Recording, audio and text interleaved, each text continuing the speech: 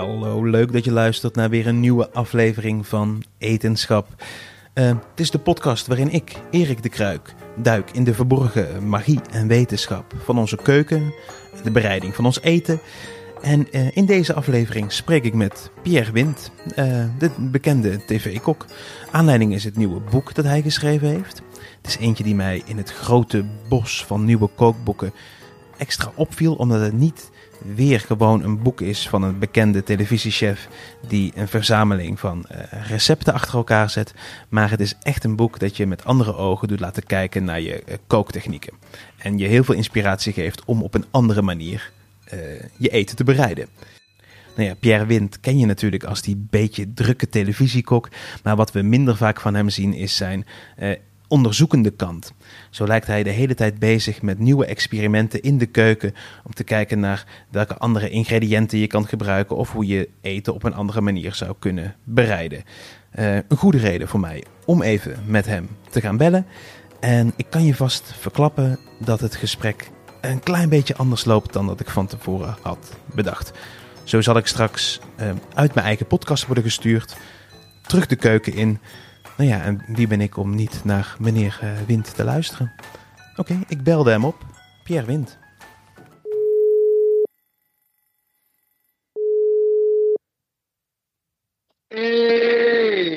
Hey Pierre. Hoor je mij goed? Ik hoor jou goed. Hoor je mij goed? Ja, ongelooflijk man. Dat is echt helemaal top. Hoe gaat het met je in deze rare tijd? Hoe gaat het met me? Ja. Wil je een lang antwoord of een kort antwoord? Welk antwoord wil je geven? Het gaat goed. Ah, dat is mooi. Ben je druk nog? Nou, ik ben heel druk. Alleen het is natuurlijk wel zo van, ik behoor natuurlijk wel tot de groep met de horeca. Die natuurlijk wel, daar voel je het wel. Ik bedoel, we hebben 2 restaurants goed lopend. Ja. Nou ja, die zijn nu allebei niet open. En de kosten gaan gewoon door. En ja, dat is heftig. En kijk, en ook als ik naar mij persoonlijk kijk, dan moet je het ook zo zien. De agenda is ook in ieder geval tot en met juni leeg. Ja. Maar desalniettemin zeg ik, positief blijven. Maak voor je dingen, want we zijn ook weer met nieuwe dingen bezig. Want ik zit al 2 weken lang data te maken, want we zijn met een nieuw concept bezig van maaltijden, weet je. Dus we zijn ook weer aan het creëren en natuurlijk het boek en et cetera. Dus ik ben positief, ik heb er zin in en fantastisch. Dus een heel kort antwoord, je kan dit er allemaal uitknippen. Het is gewoon goed. Ah, nou, fantastisch. Zo kennen we je ook. Hey, en inderdaad, er is een nieuw boek van je verschenen. Ik heb hem hier voor me liggen. De Eco-keuken van Wind. Ik heb hem gelezen. Ik vind het echt fantastisch. En ik dacht ook meteen... Zeg het nog een keer. Wat vind je van het boek? Ja, ik vind het echt een fantastisch boek. En ik moet ook heel eerlijk zeggen, op het moment dat ik de titel las, dan... Ik krijg er een beetje kriebels als ik denk eco-keuken, dat ik het link aan geitenwolle sokken. Maar eigenlijk is het gewoon een boek met heel veel toffe, stoere kooktechnieken die toevalligerwijs ook nog eens heel duurzaam zijn. Ja, maar dat is dus ook echt de conclusie voordat ik verschreef. Dat wilde ik heel graag. Gewoon een boek maken. En we hebben zeg maar, het etiket, de Eco-keuken van Wind, duurzaam. Kijk, een duurzaam handboek, een handboek voor duurzaam koken, hebben we eraan geplakt. Omdat uiteindelijk zijn al die tips en al die kokologische dingen, die hebben eigenlijk allemaal tot doel. Uiteindelijk hebben ze de overeenkomst tot ze gewoon heel duurzaam zijn. Mm-hmm. Dus dat is de reden. Maar het is gewoon voor mij ik hoop een boek met wat revolutionair is. En wat gewoon mega invloed gaat hebben op onze nieuwe kokologische avonturen. Weet je, want ik denk namelijk dat wij in de keuken al eeuwenlang onlogisch koken. En dat de kookstop veel logischer is. Want je bespaart veel energie door het doorkoken van 15 minuten van je aardappels. Ja, we gaan het er zo over hebben, de kookstop. Want inderdaad... Maar ik heb eerst een vraag aan jou. Ja. Mag dat? Zeker. En die komt echt diep uit mijn hart, Erik. Ja. Erik, ik vind kikker dat je aan de lijn hebt. Vind ik echt fantastisch. Maar ik vind kikker dat je hoe heet zo'n ding ook weer, zo'n podcast doet. Maar Ik ben zelf niet zo van de podcasts die zo zeg maar gewoon een gesprek zijn klaar. Nee, Weet je? oké. Ik vind dat er wat moet gebeuren. Dus mijn vraag is, kan jij bijvoorbeeld van onze podcast nu deze een experimenteel, innovatief ding van maken? En dan zou ik heel graag, ik word helemaal gek van geluid. En dan voordat we überhaupt een vraaggesprek gaan doen, of überhaupt een gesprek, heb ik aan jou een vraag. Ja. Jij zit nu in de opleiding van kok, toch? Ja, klopt. Ja. Ja, en hoe ver ben je? Ik had nu deze week mijn examen moeten doen, maar dat is tot nader order uitgesteld. En op welk niveau zit je dan? Het is basiskok. Basiskok. Ja. Oké.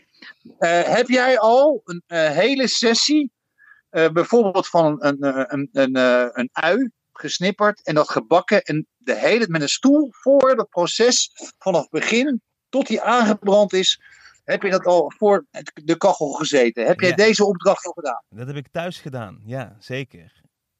Maar gewoon, je zet een ui op, je bakt hem aan met veel olie of boter en dan wacht je gewoon met een stoel, mag je niks anders doen, geen telefoon, het is alleen maar focus tot die aangebrand is. Ja, nee, ja, ik heb het gedaan. En het is de verandering die ik zelf waarnam, is dat je maakt een reis over de wereld door verschillende keukens. Namelijk dat een rauwe ui zo anders ruikt en zo anders proeft dan wanneer je een heel klein beetje stooft in boter. Dan ga je richting de Franse keuken.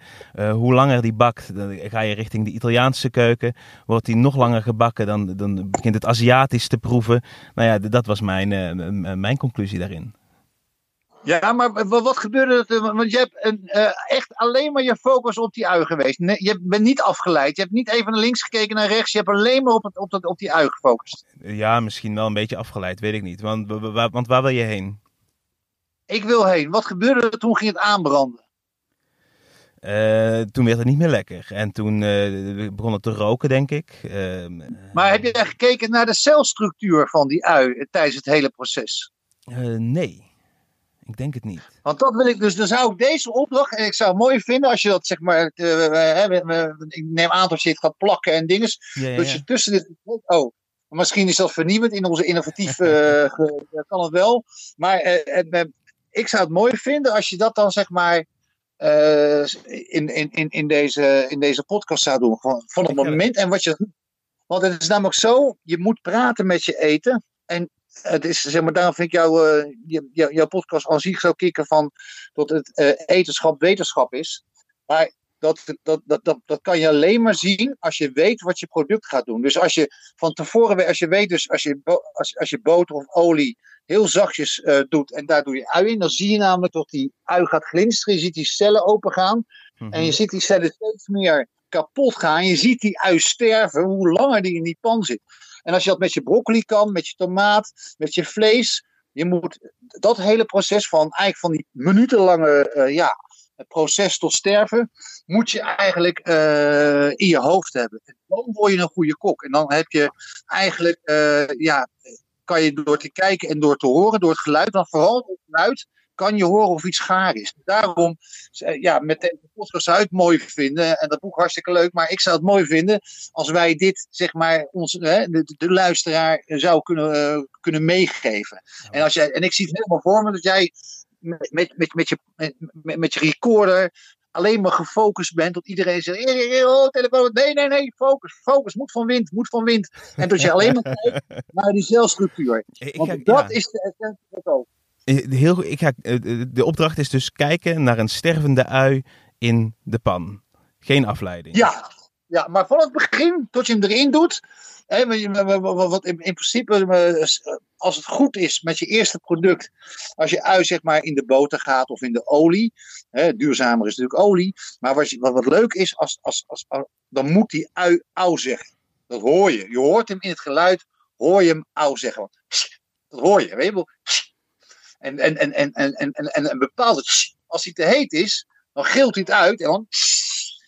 Dat is ook en je hoort hem. En kijken, en vooral, en dat kan ook met de broccoli, dat kan met een stuk vlees. Alles heeft zijn eigen verhaal in die pan. En als je dat eenmaal door hebt, dan weet je gewoon, zonder te voelen of iets oké of niet oké is. En dan weet je ook, wat je kan toevoegen. En als je het over wetenschap hebt, is dit de basis. Want als je alleen maar alles uit boekjes leert, hartstikke leuk. Je moet praten met die tomaat of met die ui. En hoe klinkt een ui die gaar is, die goed is? Ja, nou ja, het ligt er wel wat jij zegt. In welke keuken wil je hem hebben? Hè? Wil je hem gefruit hebben? Of wil je hem gewoon mooi tot hij glimt, tot hij blij is? Want glimmen is blij, dan is hij het mooiste. Weet je, als je hem gewoon een beetje glaseert, dan proef je het meeste ui. En de grootste weetje van groente is dat je ze, hoe langer je ze bereidt, hoe langer je de groente bereidt, hoe minder smaak ze krijgen. Dus als jij zeg maar überhaupt ooit een groentesoep wil maken en je gooit het over die 30 minuten heen, dan weet je al dat je de moordenaar van de smaak bent, snap je? Dit zijn gewoon gegevens. Ik bedoel, visbouillon mag je namelijk niet langer dan een half uur, omdat hij dan wat traniger wordt, et cetera. Maar als jij een champignonbouillonnetje wil maken, hoe korter, hoe beter. Moet je maar eens proeven, als je kort in die pan, dus daarom over die ui, ja, beetgaar, laat het glimlachen tot hij glimt en dan heeft hij de meeste smaak. Ja, grappig. En ik bedenk meteen, een groentesoep leren we wel om langer te trekken dan een half uur. Maar eigenlijk zeg je dus dat is helemaal niet nodig.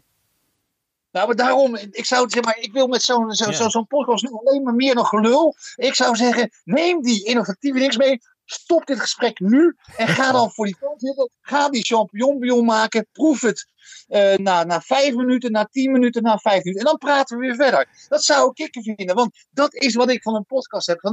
Ik wil continu als ik een podcast vind. Ik vind het leuk dat jij dit doet. Want er wordt veel te weinig geluld over. Wel veel geluld, maar te weinig gedaan. Moeten dingen doen. Ja. Ik ben het met je eens hoor. Ja, nee, maar ik wil bij het begin nu gewoon. Dat je gewoon innovatief. Omdat mensen bij om de 10 minuten als ze in slaap vallen. Maar dat ze denken van, ik leer weer wat. Want wat jij aankaart met jouw etenschap, dat is wel de basis van koken. Daar gaat het allemaal om. Weet je wel van, hoe werken die processen? Ik ga dat doen, maar ik ga ook, we gaan er ook over praten. Dus dan kom ik in het gesprek, komen we er steeds op terug. Dus je hoort mij nu in de keuken naar een stervende ui staan zitten kijken. En vooral... Oh, dat vind ik mooi. Ja, dat vind ik mooi. Dus, vuurtje. Zo, daar gaan ze. De verse uitjes. Ik pak er even een stoeltje bij. Begint hij al heerlijk naar lekker een gesmoord uitje te ruiken.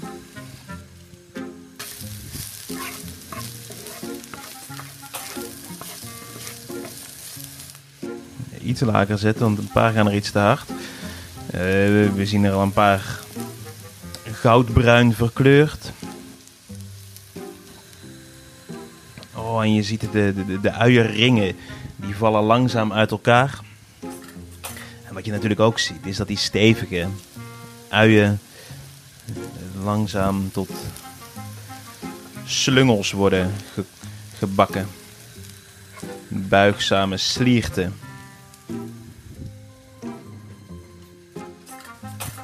Oké, dus de vraag van Pierre. Maar heb ik ook naar de celstructuur gekeken? Ik zit er met mijn hoofd bovenop. Nou ja, van die ferme uiencellen is niks meer over. Wat ik ervan kan zien, dan lijkt het meer op een rijtje leeggelopen opblaasbadjes die naast elkaar liggen. Oké, lekker. De keuken ruikt naar ui. Ik weet niet of ik alles heb gezien wat Pierre hoopte dat ik zag. Ik ga het later vast nog een keer horen. In ieder geval was het een fijn, mooi, meditatief momentje voor mij om de dag mee te beginnen. Terug naar het gesprek en even denkend waar we het ook alweer over gingen hebben. Oh ja, een van de kooktechnieken die Pierre in zijn boek omschrijft heet de kookstop. En de kookstop is een techniek die Pierre zelf omschrijft als een revolutionaire kooktechniek. Nou ja, en revoluties zitten soms in het hele kleine. Want in dit geval is het vrij simpel uit te leggen. Namelijk heel vaak als we iets willen koken, of het nou pasta, rijst of groenten zijn. Op het moment dat het water kookt, draaien we het vuur zachter en wachten we gedurende de hele bereidingstijd af. Zijn idee is, nee, stop nou de groente, de pasta in koud water, zet het vuur aan, deksel erop en op het moment dat het kookt, zet je de warmtebron helemaal uit. Of zet de pan helemaal van het vuur af. En wacht daarna gedurende de kooktijd die ervoor staat, bijvoorbeeld 10 minuten. En het eten is gewoon even gaar als dat het anders zou zijn. En je hebt niet de kans dat het overkookt, je verbruikt minder energie. En nog wat voordelen, de kookstop dus. En ik ben heel benieuwd hoe Pierre hier opgekomen was. En waarom dit zo revolutionair is. Ja, en het grappige is namelijk, ik heb nu wel jarenlang onderzoek gedaan. Want het idee kwam natuurlijk al vroeger uit mijn hoofd. Er staat in het boek precies welk jaar dat idee in me opkwam. Maar dat is echt jaren geleden. Het begon met die kookstop. En we hebben op een gegeven moment onderzoek gedaan. En weet je wat nou kick is? Jij bent de man die dat zo kicken vindt over al die weetjes en feitjes.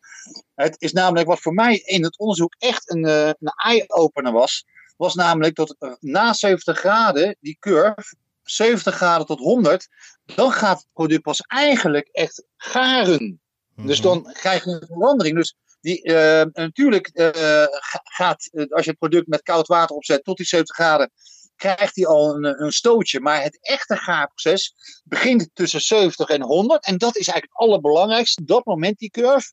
En wat we ook ontdekten is dat ik heb op school geleerd vroeger dan, dat zat zo in mijn hoofd, als je niet zoveel spullen hebt, dat je, ik bedoel ingrediënten, doe dan een kleine pan. Mm-hmm. Maar wat kwamen wij? Echt, met mijn ogen viel uit mijn kast eigenlijk toen ik dat zelf. Dus wij kwamen erachter tot op dezelfde warmtebron, onder dezelfde omstandigheden, met dezelfde hoeveelheid water en dat soort dingen. Tot je zeg maar bij een pan van de grote doorsnede is eerder gaar dan een pan van langere doorsnede.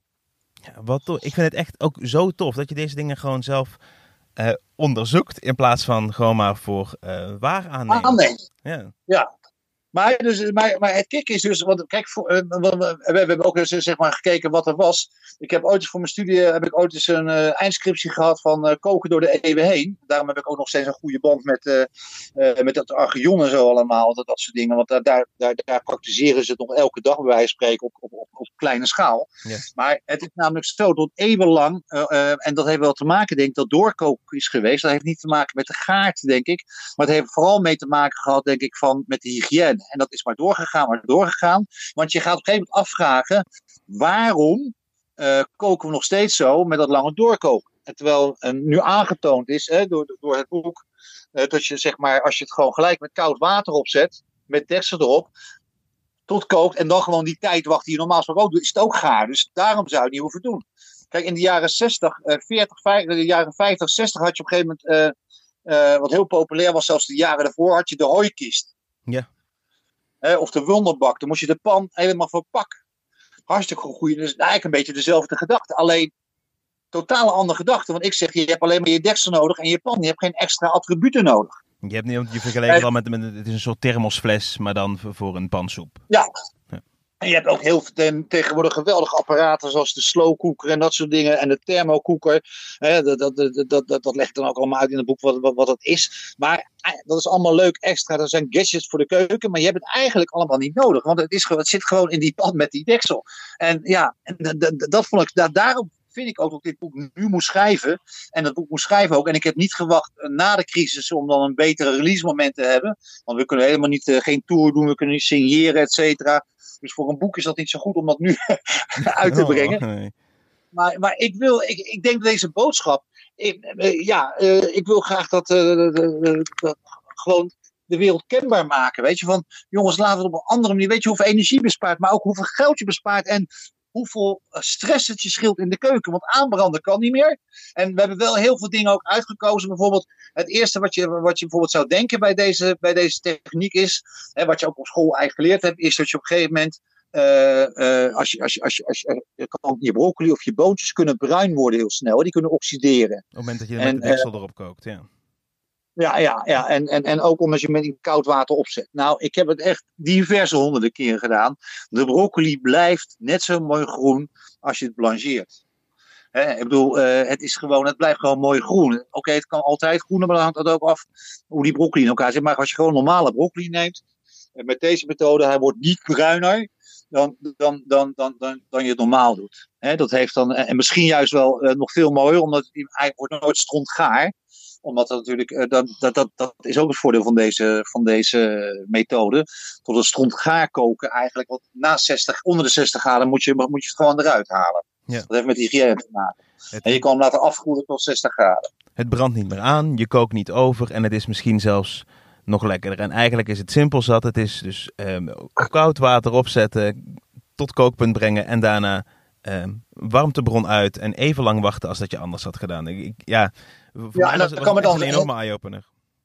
Ja, en dan heb je nou hele dikke aardappels, zeg maar, of zelfs met dikke bloemkool kan dit, maar heb je nou hele dikke bloemkool, dan laat je tot 60 graden, dan zet je hem nog 1 keer op en dan is het zeker, weet je. Maar dat noem ik dan in het boek, dat komt bijna zelden voor. Dat is net zoals als je met een overtijd, maar als je echt specifieke bereiding hebt, en dan kan je zeg maar 2 keer opzetten, dus 2 keer het kookpunt 2 keer, weet je. Maar dat gebeurt bijna nooit, dat is eigenlijk nooit. Dus alleen als je, dat is weer eigenlijk een nieuwe bereidingstechniek. Als je dat met stoofvlees zou willen doen, weet je, dan kan je stoofvlees, dat heeft een langer gaarproces nodig. Nou, dan moet je een paar keer opzetten. Ja, ik vind het ook fantastisch. En volgens mij, het boek is er nu, maar wat ik begrijp, je bent hier natuurlijk al veel langer mee bezig. Ook het jaar dat jij zelf kok des vaderlands was, stond duurzaamheid ook heel hoog bij jou in het vaandel. En heb je er waarschijnlijk al een keer over verteld of zelfs op televisie op deze manier gekookt? Ik zie nu alleen koks op deze manier koken. Bij Kassa deed ik over deze techniek echt jaren geleden gedaan. Alleen voordat je een boek uitbrengt en je de wereld wil kenbaar maken van hallo, wil je eigenlijk alle vragen die kunnen opkomen, in ieder geval zover je ze kan inzien, die vragen. En alles uittesten. Wil je alles uittesten en wil je daar een antwoord op hebben. En daarom hebben we gewoon echt onderzoek al gedaan. Ik heb het ook met studenten gedaan, et cetera. En met het proctoraat, want ik ben proctor. We kwamen er ook een keer in de les uit. Dat is na de kookstop. Want in het boek staan ook andere dingen wat je met restwarmte kan doen. Dat was het volgende ding. Waar je ook dus helemaal niks extra voor nodig hebt. We zijn nog steeds bij die pan met die deksel. En een andere techniek is het gestapelde koken. Restwarmte. Ja, het stapelde koken. Maar is het weer tijd om even Ja, precies. Laten we, misschien is het gestapelde koken een leuk ding, dacht ik. Oh ja. Ja, weet je wat een kick is? Dat is in het boek zitten zeg maar meer dan 100 QR-codes.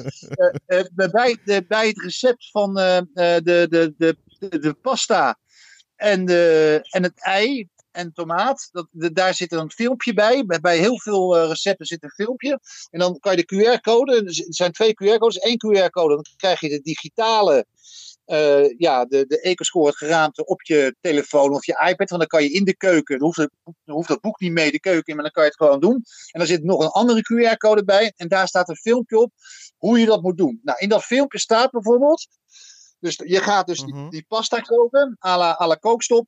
En dan, zodra je dat aangesteld met koud water, doe je een beetje draai je die deksel om. Want als je de deksel omdraait, dan heb je een plat vlak. En je kan tegenwoordig ook die deksels kopen, die hele mooie platte. Maar je kan het al doen door je deksel om te draaien. Dan heb je eigenlijk een bakplaat. Dan ga je hem dus insmeren met een beetje gewoon niet eens met gewoon een drupje olie erop doen. Gewoon, nooit te weinig. En dan doe je daar gewoon een ei op. En dan doe je daar een bakje op, een mengbak of een andere pan omgekeerd. En als dan zeg maar je pasta gaar is na 12 minuten nagaren, als het vuur uit is, dan heb je ook gelijk een ei. Wat gebakken is, een ei. En dat is misschien een leuke. Dat is een hele leuke. Het is ook weer zoiets, ook zo'n voorbeeld dat ik dacht, het ligt zo voor de hand, maar niemand doet het. En het is, het scheelt gewoon een extra pan. Het scheelt zoveel energie. Het scheelt vooral een extra pan. Kijk, als jij bent nu aan het koken ook heel veel. En je hebt je diploma bijna, dan merk je hoeveel gaspitten je ook hebt, hoeveel inductieplaten je ook hebt. Of je hebt eigenlijk altijd tekort. Maar dan is het leuk als je gewoon hierdoor heb je bijvoorbeeld niet eens een warmtekast nodig. Want als zeg maar, als je aan het koken bent en je zet die pan erop, heb je gelijk je warmtekast voor wat al klaar is. Ja, nee, precies dat. Want je kunt er nog een derde laag op zetten. Dat is hetgeen wat je warm wil houden. Ja, dat is gewoon goochelen met stapelen. Maar wat ik zelf, met die student hadden we dat toen gedaan. En dat was echt kicken, die student die zegt, kan dat zo? Ik zei, ja, natuurlijk, doe maar, weet je wel, gewoon doen. En dat is namelijk, dat was op een gegeven moment, dan ben je blij dat je dat ontdekt. Dat is namelijk, die pan is natuurlijk aan de bovenkant, door dat stapelkoken maken we gebruik van restwarmte. Maar je zet in principe die pan, zodra die aan de kook is, zet je van het vuur. Of je laat hem op de vuur staan, kan ook nog. Als de warmte uit is, op de pit laten staan. Maar je kan hem ook van het vuur afzetten. En als je hem dan bij spreken op een hele geplette kipfilet met smaakstoffen ingesmeerd tussen 2 vetvrij papiertjes zet, of aluminiumfolie, 2, ingeolied aan de binnenkant. Dan zet je die warme pan erop. En alleen enige dat de kip wel smaller moet zijn dan de doorsnede dan de bodem van de pan. Maar dan zet je dus de pan erop. En wat krijg je dan? Dan als er zeg maar na 15 minuten is, als je groente gaar is of wat erin zit, of je pasta, weet ik veel, dan is je kip ook gaar. Ja, Want ook weer, de bodemwarmte maakt de kipfilet gaar. En je kan er ook een dunne plakjes wortel op zetten of courgette. Die rauw tussen 2 vetvrij papier, rauwe mooie dunne plakken courgette. En dan wordt je courgette gaar. Dus je kan ook nog met de bodem van je pan kan je een gaarproces geven. Oké, gestapeld koken dus. Erik hier weer vanuit zijn keuken. Ik ga iets maken wat ik nog nooit op deze manier gemaakt heb. Ik ga een pastaatje koken.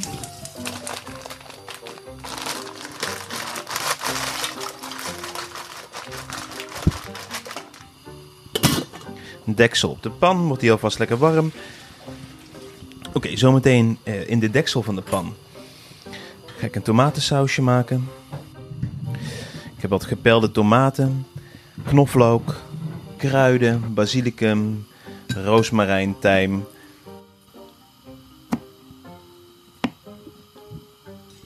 En zodra het water kookt haal ik straks de pan van het vuur en zet ik het op de dun gesneden plakjes courgette. Oeh ja, het water kookt, kan uit. Zo, en nu aan de slag met de rest. Draai de deksel om. Doe een beetje olie in de deksel. Een knoflookje gaat erin. Maar eerst zet ik die pan op de courgettes. Ik heb ze even een klein beetje besprenkeld met wat zout en peper. Nou, even de pasta. Even eentje proeven. Dit is perfect. Al dente nog. De courgettes met nog een bite. Ik kan niet anders zeggen dan dat het heerlijk is. Ik vind het zelf echt een leuke ontdekking op een andere manier mijn eten te maken. Een soort mini nieuwe kooktechniek. Wat ik trouwens ook, dan gaan we terug naar het gesprek met Pierre. Want volgens mij gingen we het hierna hebben over de dehydrator. Hij verbaasde zich erover dat ik nog geen dehydrator had, want we zouden er allemaal eentje in huis moeten hebben. Het verrijkt onze mogelijkheden tot wat we allemaal kunnen maken. Dus terug naar Pierre en de dehydrator. Heb jij thuis geen dehydrator? Ik heb thuis geen dehydrator, nee. Dat is DEHI, dehydrator. Doe jij aan Vaderdag of Moederdag? Ja, dat doen we wel aan. Is het binnenkort weer, hè? Ja. Ja, dan kan je er gewoon de dehydrator... Nee, maar kijk, weet je wat kick is?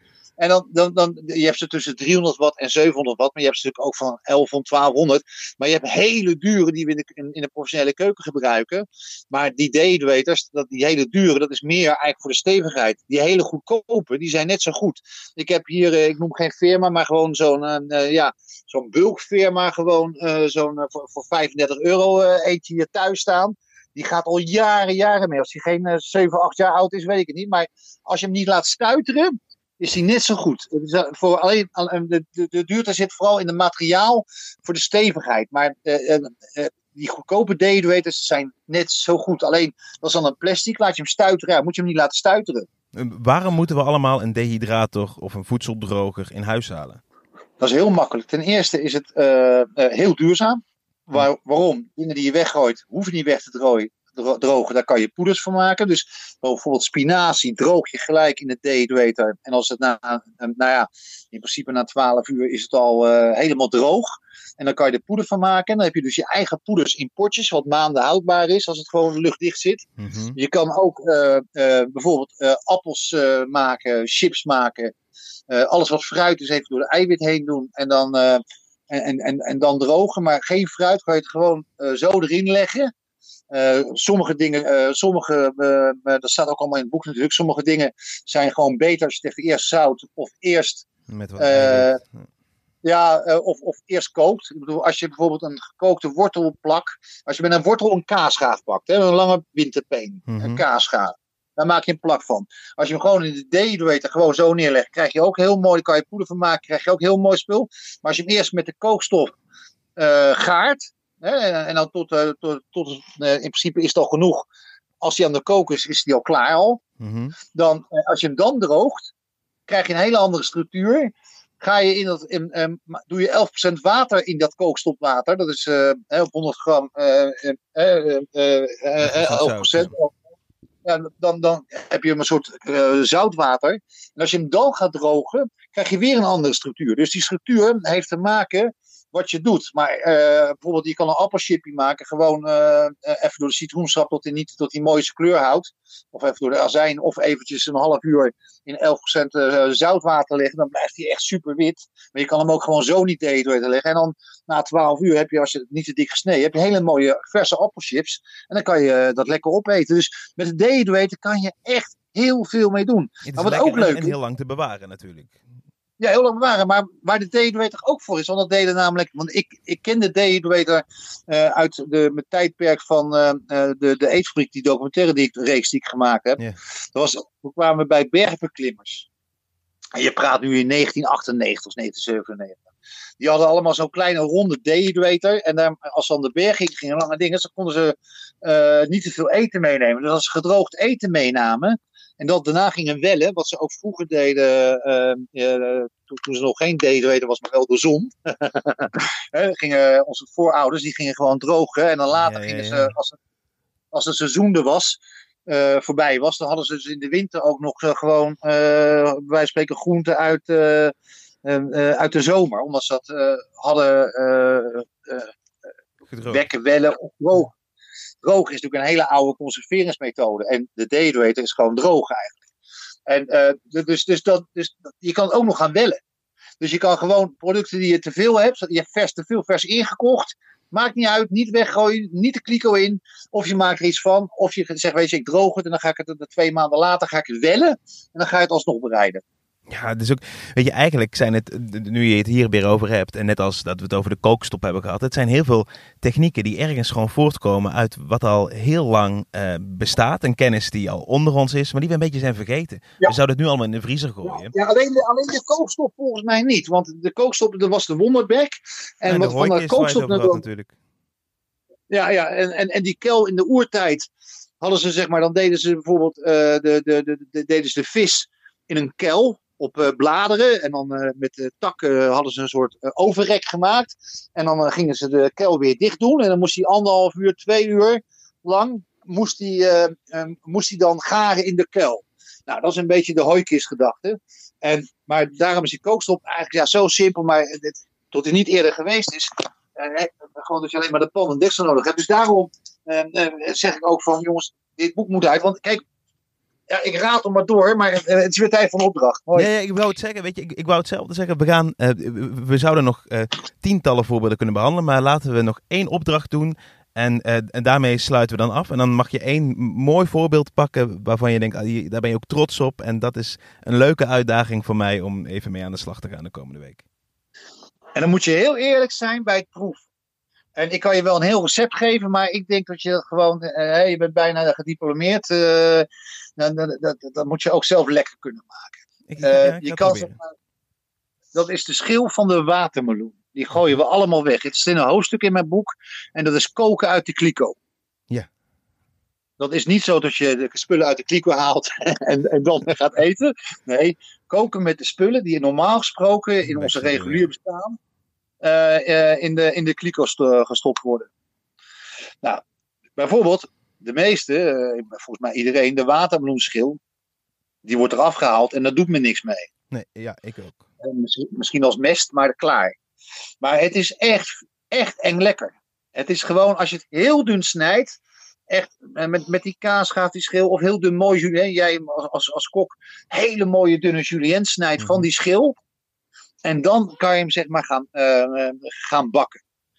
Met knoflook, ui, gewoon hartig als groente. En dan kan je nog een andere groente bij doen misschien, weet je. De stelen van de broccoli of de stronken van de bloemkool.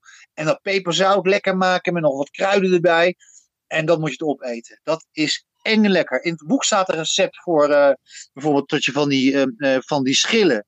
Dan kan je misschien wel nog die geconfijte sinaasappel, toch? Die ken je wel, toch? Ja, zeker. Sinaasappel gekookt in suikerwater 3 keer en dan door de suiker heen. Mm-hmm. Nou, dat kan je dus ook met watermeloenschil doen. Of met meloenschil. En ik heb het echt talloze mensen laten proeven voordat het boek was. En ja, men kon niet 1, 2, 3 zeggen. Zit watermeloenschil te eten? Oh, nee. Mooi. En dat is bijzonder. Dus je kan ook nog confijten. Dat is garant succes. Dat is gegarandeerd. Een geconfijte watermeloen is gegarandeerd succes. Want dat vind je lekker. Dat recept staat erin. Maar ik zou zeggen, vogel zelf uit een receptje met de schil van de watermeloen.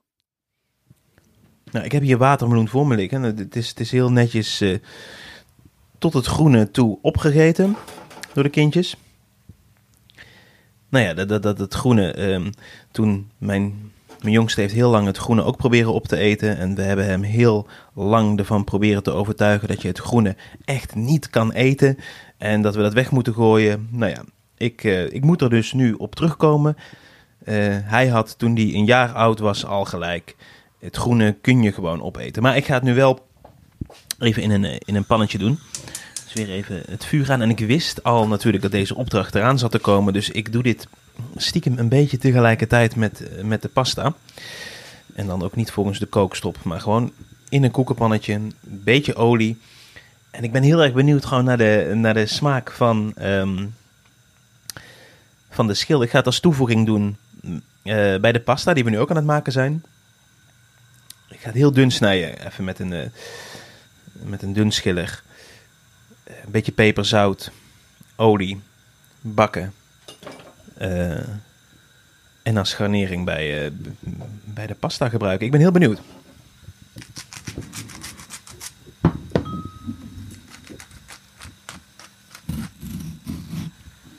Er zit ook nog een klein rood randje aan, waardoor je wel herkent dat het een watermeloen is geweest. En niet een courgette, want dat zou het makkelijk ook... Ja, daar lijkt het nu wel op.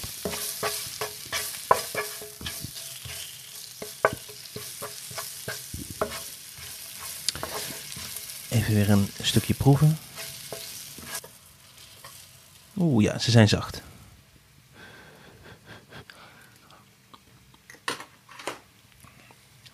Mensen,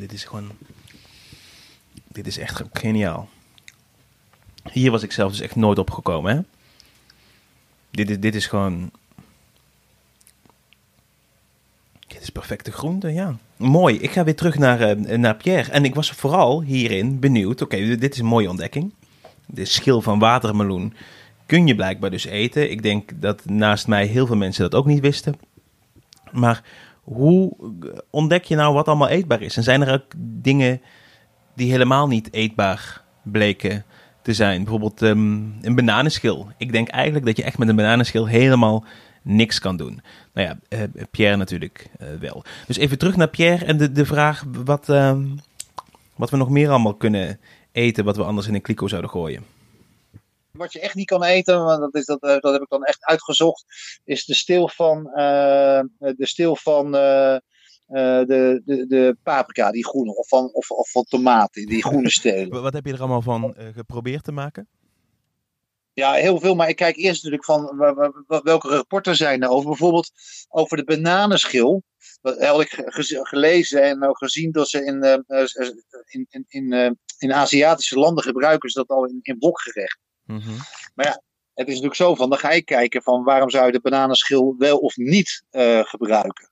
Nou, dat heeft voornamelijk te maken met welke bestrijdingsmiddelen erop zitten. Ja. Nou, als je biologisch neemt, Want dat wil niet zeggen dat het 100% duurzaam garantie is. Maar je weet wel één ding, er zijn natuurlijke bestrijdingsmiddelen gebruikt.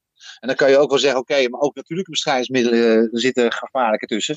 Maar niet als het op je voedsel zit, want dan wordt gecontroleerd. Dan kan je, of je kan nog beter Demeter-spullen nemen, dat is de antroposofische leer van biologisch dynamisch. Dus zo kan je zeg maar die bananenschil gewoon gebruiken. Wat gebeurt er nu, en dat vind ik leuk met de consistentie van eten. Als je de bananenschil rauw in de smoothie doet, dan wordt die ook, dan wordt die een soort binding. Maar ga je zeg maar, je bent broccoli aan het koken, in diezelfde pan doe je de bananenschil mee op de kookstop. Dus bij koud water doe je bananenschil. En als die dan zeg maar aan de kook is en je zet hem van het vuur af, dan hou je die bananenschil eruit en dan ga je hem verwerken. Dan krijgt hij nog meer een bepaalde structuur mee van zalvigheid je product en een binding wat geweldig is. Ja, nou Erik hier weer vanuit de keuken een laatste keer en ik vind het echt fantastisch. De deuren die opengaan aan mogelijkheden. En zoals ik in het begin al zei, ik moet heel eerlijk zeggen dat een titel als de eco-keuken en heel erg gericht op duurzaamheid, het is niet meteen het meest spannende kookboek waar ik aan zou denken, maar stiekem heeft dit mij echt heel veel nieuwe ideeën, inzichten en inspiratie gegeven. Ik had hierna nog een heel lang gesprek over andere dingen die je in de kliko zou gooien, maar toch stiekem kan eten. Maar ja, omwille van de tijd, want je hebt immers vandaag ook andere dingen te doen dan hier naar kijken. Bijvoorbeeld lekker iets nieuws proberen te koken in de keuken. Dan laat ik het even voor wat het was. Je zou het kunnen lezen in zijn boek. Er staan ook een hoop leuke links naar filmpjes toe. Om een tipje van de sluier op te lichten. Ik had niet gedacht dat je met koffieprut nog iets zou kunnen maken. Maar het blijkt gewoon een leuke toevoeging te zijn in een dessert. Ik had niet gedacht dat je met eierschalen nog iets zou kunnen maken. Maar ook daar heeft Pierre nog ideeën voor. Dus ik vond het echt super tof dat Pierre dit aan mij wilde vertellen. En ik ben ook heel erg geïnspireerd over het feit dat hij zo erg zijn best doet om smaaklessen en kooklessen in basisscholen te krijgen. Ik heb het zelf, denk ik, met terugwerkende kracht ook een heel groot gemis gevonden dat ik vroeger, zowel op de basisschool als op de middelbare school, nooit echt heb leren koken. Pas nu op deze leeftijd, dat ik het heel tof begon te vinden en nu zelfs de koksopleiding aan het doen ben, ontdek ik allemaal mogelijkheden waarvan ik denk, had ik dit maar, waarom wist ik dit niet 20 jaar eerder? Of waarom 30 jaar? Ik ben 34. Toen ik 4 was, had ik al zoveel meer kunnen maken dan altijd maar muffins. Nou ja, afijn. Ik steun hem daar heel graag in. En ik ben ook bezig met een aantal ideeën om volgend jaar op scholen samen met een paar andere kook- en smaaklessen te geven. We gaan kijken wat eruit komt, hoe het eruit komt. Mocht je zelf luisteren en denken, super vet, ik wil ook heel graag meedoen. Schroom niet, mail me, bel me. Alle ideeën zijn welkom en alle mensen die dit leuk vinden om mee te doen zijn ook welkom, want in mijn eentje kan ik het niet. Oké, voor een laatste keer terug naar Pierre en dank jullie wel. Ja, en ik vond het kikker dat je met mij wilde praten. Want ik vind het leuk dat jij, net zoals ik, dat hebben we gemeen. Dat we allebei gek op eten zijn. En op onderzoeken. En dat we gewoon, het onderzoeken. Dat vind ik mooi, dat we het allebei hebben. Weet je, dat vind ik mooi. Dus het is, ik kan uren lullen. En over allerlei dingen. Precies. Het laatste is inderdaad verhalen vertellen. Vinden we ook allebei mooi. Maar inderdaad, op een duur moet er ook een punt gezet worden. En er moet nog heel veel gekookt worden in deze podcast. We gaan een punt zetten. Okay. Ik wens je heel veel... Punt nu gezet. Yo! Dankjewel. Doei doei.